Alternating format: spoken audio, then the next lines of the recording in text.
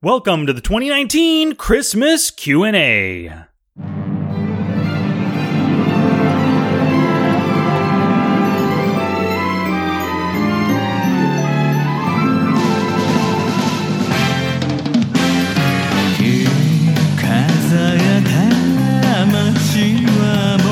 Merry Christmas, poker peeps! So welcome to my Christmas Q&A episode. The song that's playing right now, it's called Hurry Christmas from a Japanese band called L'Arc-en-Ciel, which actually means the rainbow in French. Now, I hope you enjoy it, even if maybe you can't understand the lyrics of the song, right?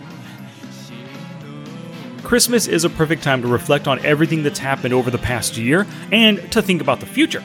So, 2019 has been an incredible year, one of the best of my life, and definitely the best in the life of Smart Poker Study.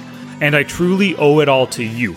All of you who listen to the podcast or watch my YouTube videos or you visit the website and you read the show notes there, I owe you so many thanks. So thank you all so very much. And all of you who support the show by purchasing my books or webinars or products that I recommend, I owe you a huge debt of gratitude as well. And, of course, I am super grateful for all the members of the Poker Forge. I owe all of you a humongous thanks. If I ever see you in the halls of the Rio, I'll definitely give you a big fat hug. Now, the Poker Forge was a huge change for Smart Poker Study in 2019, and because you jumped into the Forge and stayed with me through December, you've helped me make this a humongous success. So thank you very much, and thank you everyone else who has supported the show in 2019. Now, looking ahead to 2020, I think I'm going to be busier than ever, and I'm going to put out more for you to learn in terms of podcasts, another book, just so much videos this next year. Like, I'm going to continue with the Forge, and every month will be a brand new theme geared towards turning you into the poker player that you want to be. I'm going to release my new book, Post-Flop Online Poker. Hopefully that'll be done by the end of February. I'm planning on 2 new courses. I'm going to update the website. I'm going to continue with the Smart Poker Study weekly podcast, but I'm going to also add new types of episodes. Like, if you remember last year, I did a lot of MED Monday and Walking Wednesday episodes. Well, next year, I'm going to incorporate a new theme to some brand new bonus episodes going out every week. So stay tuned for that.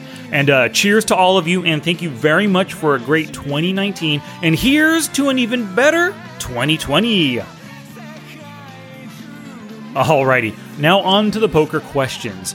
We have 2 of them today. One is from Dale and one is from Chris. Now, I answered these live questions, or I answered both of these questions live in last week's Q&A for thepokerforge.com members. So they've already heard these.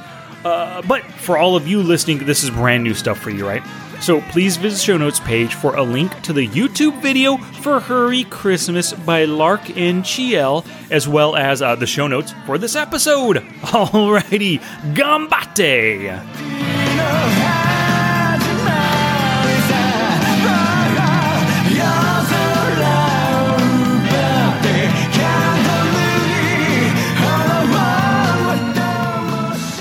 So this first question comes to us from Dale. Here's what he said. If a villain has reasonable HUD stats and his bet river stat is 50%, is there a way to determine, i.e. add a pop-up stat to see his win rate when betting the river, for example? Is there a way to determine if he's bluffing or not? This month, I have an 82% win rate when betting the river, but 54% winning when calling. If I could see this same information on my opponents, I could make pretty easy decisions. Is it possible, or do I just have to look in the database and include it in my notes? Alrighty, thank you very much for that question, Dale. And now, the short answer is yes. The only way to really exploit these opponents is to pull them up individually in your database, look at their showdown hands, their betting, their raising, their calling hands, and see if you can't find mistakes on them to figure out ways that you can exploit them on the felt. Add notes to their player note editor so that when you're playing against them, pull them up so you could figure that out, right? But there are 2 different statistics that might help you out. The first one, I don't know how to make it successful or to make it useful, but you might find a way. The statistic is called CBET River Success. What this statistic does, and it might be strictly for Poker Tracker 4, Hold'em Manager might have a stat like it, but this CBET River Success tracks the times that they make a bet, which yields in everybody folding. Now, I haven't found a way or figured out a way to really make it useful and exploit players with a high or low c-bet river success percentage, but you might be able to. All right, the other statistic that I think will help you out, Dale, and this one is very useful. It's called won at showdown percentage after calling the river. Or in Poker Tracker 4, it's WSD percentage after call river.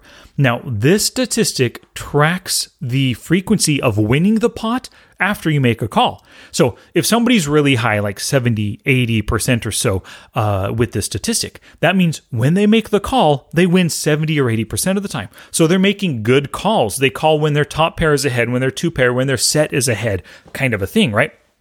Which means most likely they're folding a little bit more often than other players because they know their hand is no good. So it's very possible you could bluff these high won at showdown after calling the river players. Now, let's look at the other spectrum. Really low, 10, 20% winning after calling. Well, these players are calling stations. They just cannot fold a top pair hand. They can't fold two pair when there's 3 to the straight or 4 to the flush on the board. Kind of a thing, right? These players cannot be bluffed. So when you find somebody with a very low won at showdown percentage after calling the river, you want to strictly value bet and value bet big. They are calling. They don't care about what your hand might be. They just look at their hand strength and they call. If you have something that beats a lot of their calling range, if you have top 2, if you have a set, if you have a low straight kind of a thing, go ahead and value bet big against them because they're giving you value. But by the same token, because they're calling so often, they're handing you value hand over fist, that means you should not bluff them. If they ain't folding, you ain't bluffing. Remember? Alrighty, Dale. So one last thing. For every question I answer, I love to give an action step for you to take. Because, I'd like to think I gave you some good advice, when answering the questions. But taking action is how you are really going to learn from this. So what I want you to do, Dale, and everybody else, if you suspect somebody is either good or bad at betting on the river or calling on the river, and if they're a reg player, like you have 1 or 2,000 or more hands against them, pull them up in your database, start reviewing their showdown hands, especially hands where they bet, they raised, or they called on the river. Your goal is to go through those hands, find mistakes that they are making, and then figure out ways to exploit their mistakes. If they're calling way too frequently, great, value bet big, and don't bluff against them. If they call infrequently, but every call they make is good, then there's a pretty good chance that you can exploit them by bluffing a little bit more often, especially on scary boards if they haven't shown any aggression or shown that they really like their hand up until that point. Alrighty, thanks again for that question, Dale. So, question 2 today comes to us from Chris, and here it is. One skill I need to work on is making hero folds. I feel like I have great hand reading skills, but I always call the river when I know I'm beat. Because, and then he puts this in quotes, because he could have ace king. Yeah, well, thank you very much for that question, Chris. And yes, this is something... We do this all the time. For whatever reason, we often put players on ace-king. It's just one of those automatic hands. They raise pre-flop, ace-king is in the range. They bet flop turn, they check the river, ace-king is in the range, right? That kind of thing. And the interesting thing is we put them on ace-king so often, and they end up turning over ace-king quite often as well, right? I think the reason behind this is because we know how we play ace-king. As soon as we see an opponent making those exact same plays as us, we know they have ace-king, right? But then oftentimes, because we constantly put people on ace-king and they show that they have ace-king, we often think that they just automatically have ace-king. And that causes us to call when we know we shouldn't, right? If they don't have ace-king, what else are they betting? Oh, they're betting 2 pair. They're betting a set here. And then we call anyway, right? Well, here's the first thing, Chris. Do not call them hero folds anymore. Never use that name. Don't give them any kind of special significance, right? They are nothing special. When you know you're beat, you're beat. If you have pocket aces and it comes down a pretty dry flop and your opponent check raised you all in on the river, yeah, there's a good chance your pocket pair is beat. It's nothing special. All you have is 1 pair. He's check raising you all in, telling you that he is way better than just a 1 pair hand. It's time for you to fold it. Not always, but quite often, right? So there's nothing special about folding when you're beat. The next thing is you need to train yourself to start making those folds when you've analyzed the situation and you're pretty sure, after asking and answering the question, what are they doing this with? If they're only doing it with a better hand, don't put them on ace-king. Don't hope that they're bluffing, right? Don't call, but fold or raise if you can get them to fold as well, right? But do not call when you know that you are beat. Now, you're going to have to train yourself to do this because currently, calling is what you've trained yourself to do. You've trained yourself to call when you hope that they're bluffing, when you think there's a small chance that you're ahead. All these years, all these months, however long you've been playing poker and making terrible calls, you've trained yourself to make terrible calls. So you're going to have to fight that impulse right now, right? Here's what I want you to do. First, tag and review every river call where you lost the hand. And afterwards, so, you make a call. I think I'm ahead. I might be behind, but I'm going to call right now. You call, you lose. Bam, with Poker Tracker 4, you use the tagging function and tag that hand right away. In your next study session the next day, do a full hand reading exercise, right? Whatever the action is pre-flop, assign them a pre-flop range. And then through the streets, flop, turn, river, narrow the streets or narrow their range based on their action through the streets. And then ultimately, when you face that river bet and then you click that call, ask yourself, why did I call? If the reason you called was, because he could have ace-king, I hoped he was bluffing. My top pair should be good some of the time, right?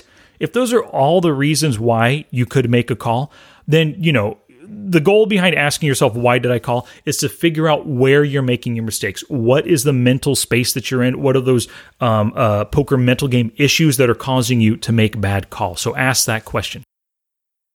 The other question that you want to ask when you face that call and you're reviewing your hands, what hands am I ahead of that they are betting? Now, this is a great question because when you train yourself to ask and answer this question on the felt or off the felt, you're going to be doing it more on the felt. So what hands am I ahead of? He check raised me all in. Am I really ahead of him with my pair of aces here? Does he have ace-king on this king-high board? Possibly not. If he waited until the river to finally wake up with some aggression, he has trips or two pairs somewhere, and the board is finally dry enough and he thinks he's ahead of you, right? So always ask and answer that question. If, when you ask the question, if he has like 30 different hands that you are ahead of that he's betting, sure, it was a good call, especially if you did the full hand reading exercise and you see that there are still decent hands in his range. And of course, because you're studying these hands off the felt, take player notes on what they bet and with what sizes, right? You may find a player who bets half pot or 1/3 pot with bluffs and 2/3 and 3/4 pot for value. Great. When you spot that, take a note on it so you can exploit that information in the future. Alrighty, and of course, Chris, like I said before, I love to give action steps with every question I receive. So here's what I want you to do. Review 60 river calls that you made. So filter for just call any bet or call any raise and go through all 60 hands and do it pretty quickly to see what strength they bet, right? If you saw showdown with your call, of course, you're going to see showdown. You're going to know exactly what to bet.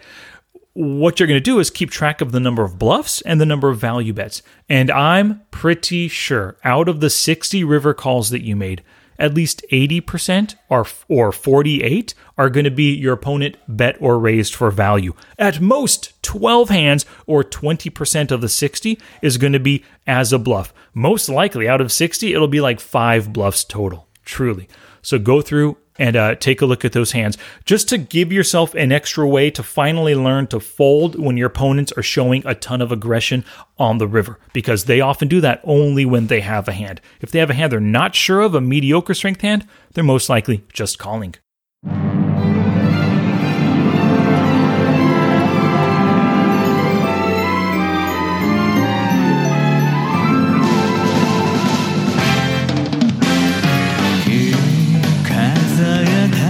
Alrighty, make sure you head on over to www.smartpokerstudy.com/pod271 for the show notes and related links to everything I discussed today.